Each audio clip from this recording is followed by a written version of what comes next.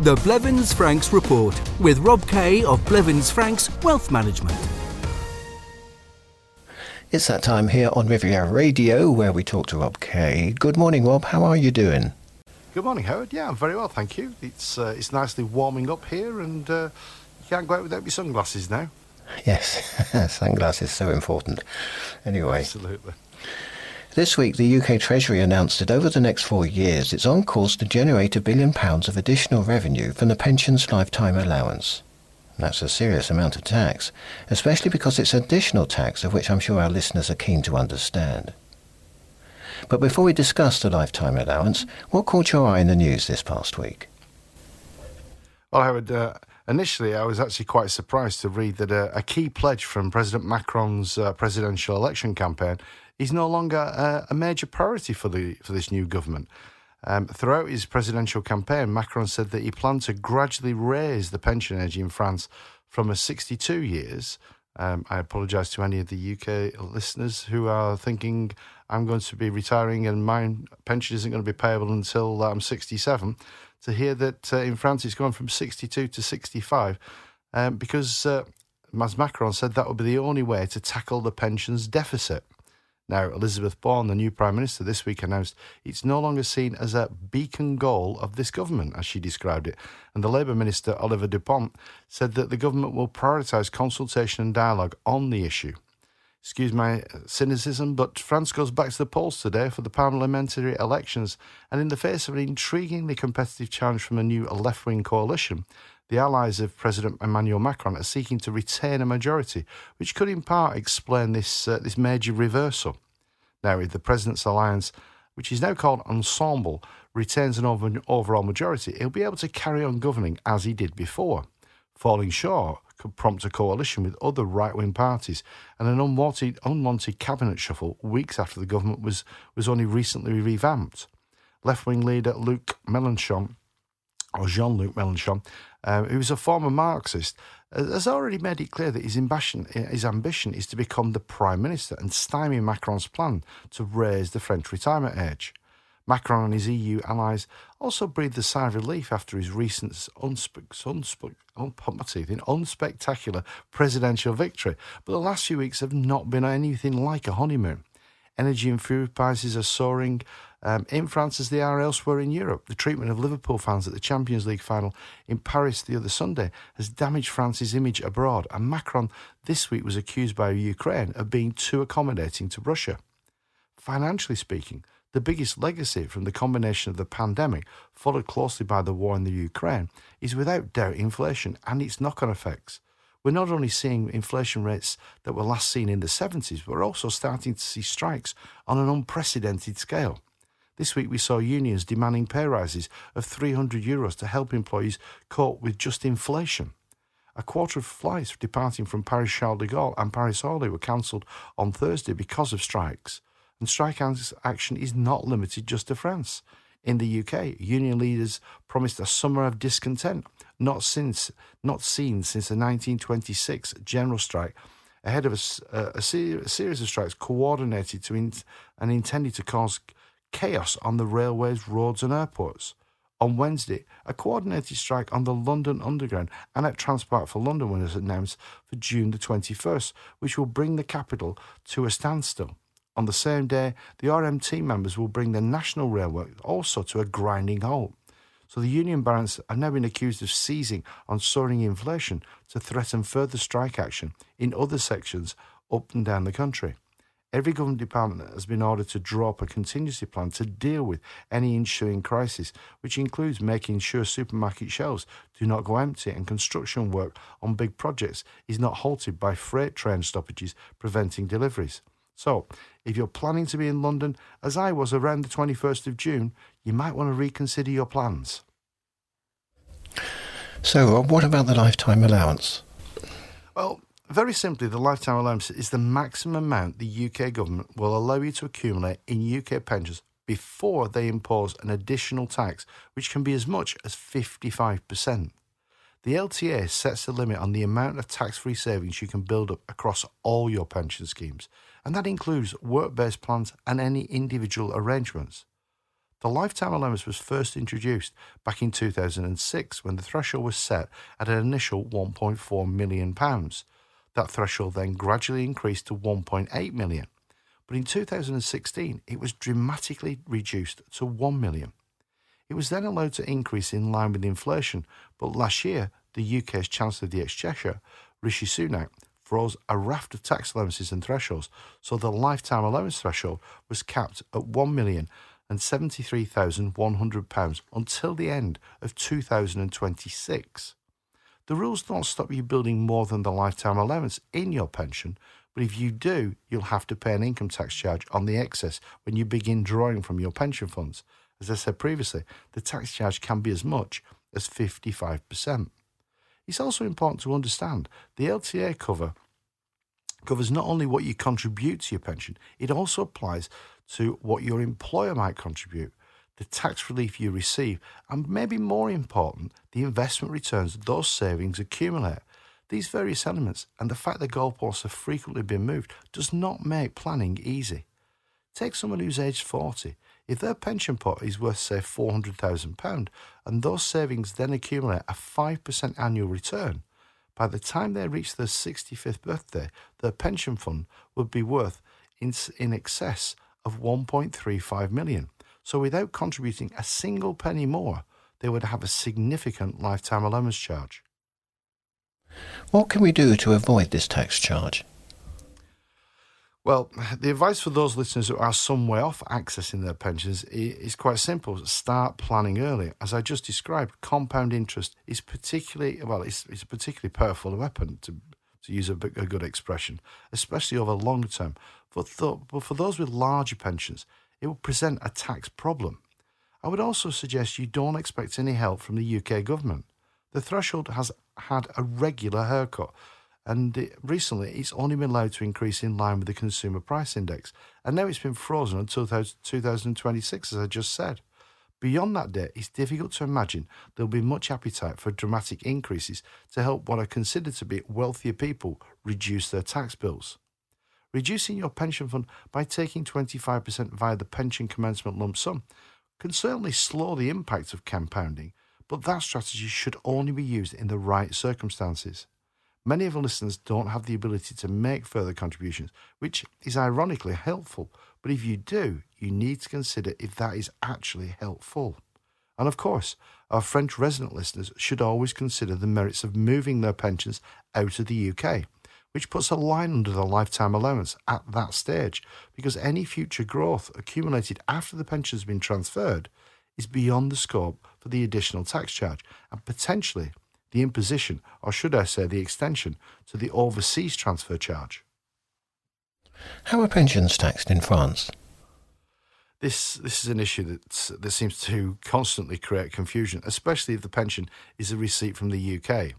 Is it liable to UK tax because it comes from the UK, or French tax because you're a French tax resident? Well, the answer is quite simple. All UK pensions, whether it's a UK state pension, a company pension, a private pension, an annuity, or even a UK government service pension, they are all taxable in France if you're a French tax resident. Despite what many people think, or maybe hope, UK state pensions do need to be declared on French tax declarations. They are not taxed at source before you receive them, and they are most definitely not tax-free. When you start receiving a company pension, which are also referred to as final salary pensions, or more confusingly, defined benefits pensions, or payments from private pensions, which are referred to as defined contribution schemes, they will usually have UK tax deducted at source by the company paying the pension. This is because unless you get what is known as an NT code from the UK tax authorities, the UK pension providers are required to withhold UK income tax at source before they pay you.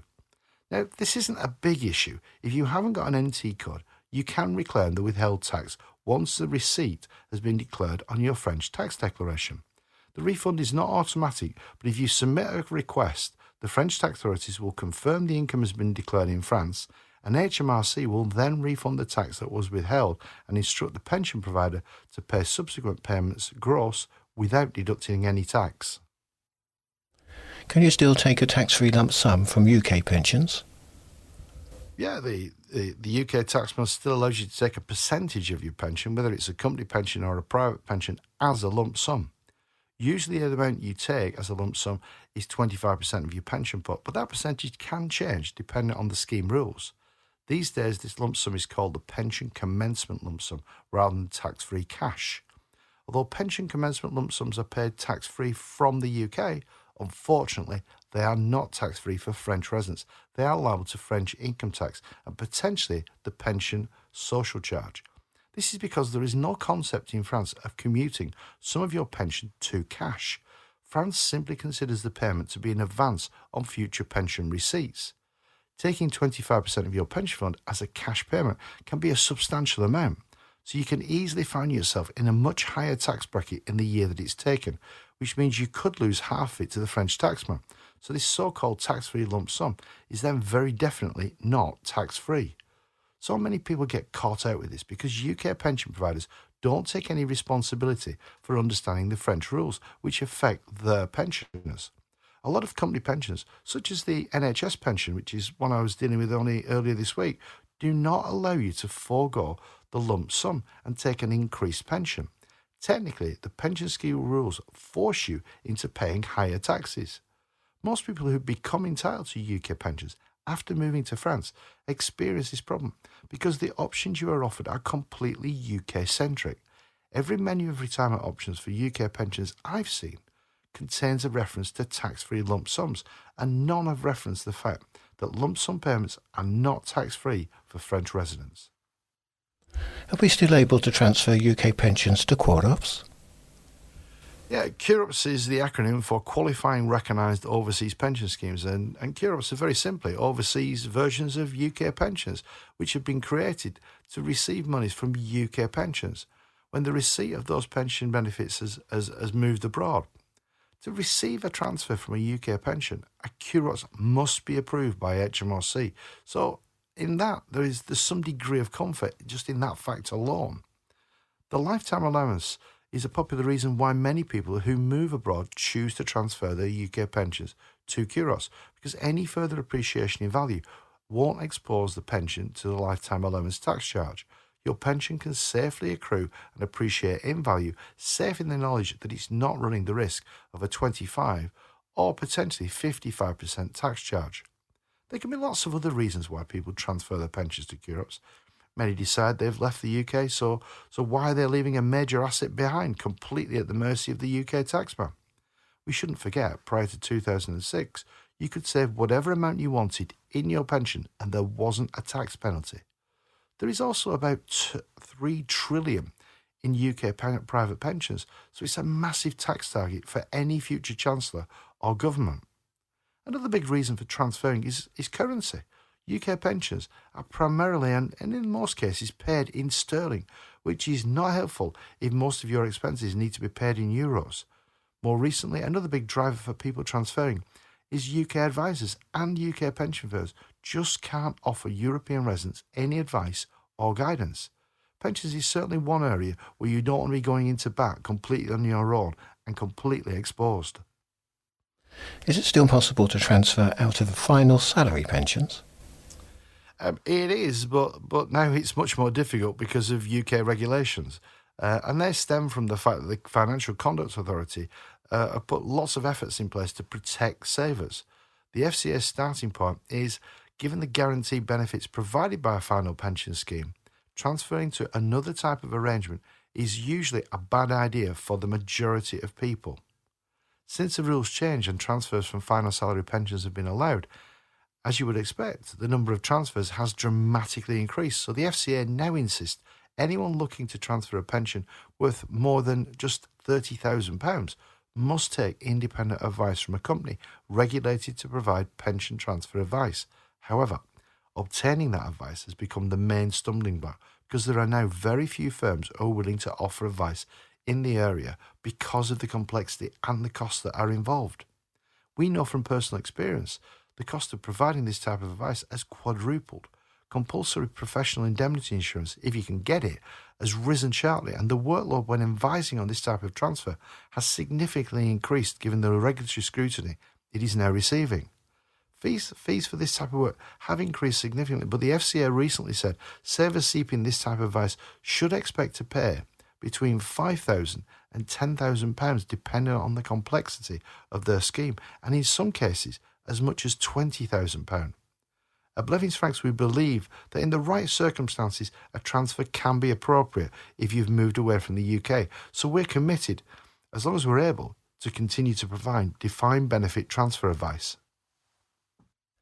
How important is it for us to regularly review our overall financial planning? As you said, Blevins Franks are committed to this. I mean, Blevins Franks Foundations were built on a commitment to help British nationals live tax efficiently in Europe. Unless you're fortunate to find a job here, that frequently means when you retire. Helping UK nationals to financially settle in Europe over the past 47 years has given Blevins Franks a unique understanding of what is required when somebody enters this new and hopefully exciting phase of their lives.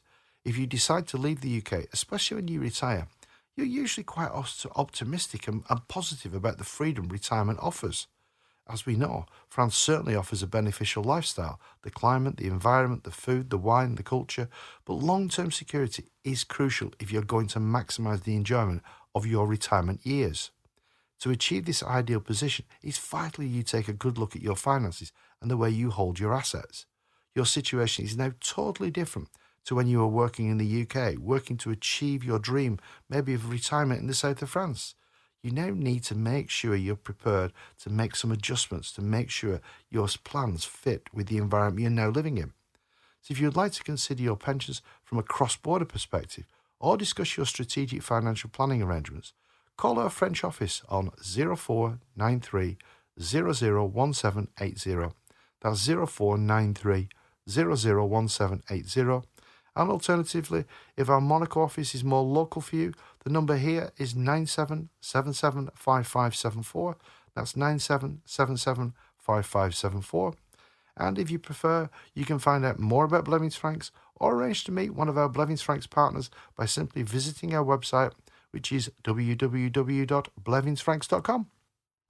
Many thanks, Rob. We'll talk again next Sunday morning. Look forward to it, Howard. Have a great week. The Blevins Franks Report. If you would like more information on any of the topics discussed in this programme, contact your local Blevins Franks office on 0493 001780 or riviera@blevinsfranks.com. Today's world presents many challenges for financial planning, including protecting your pensions. Should you leave your pension in the UK now you're an expatriate? How much flexibility will you have? Will your capital and income keep pace with inflation? Specialist advice is more essential than ever, but since Brexit, UK-based pension firms lost the automatic right to provide regulated services to EU residents. Blevins Franks is authorised to provide regulated advice on UK pensions. Visit blevinsfranks.com today.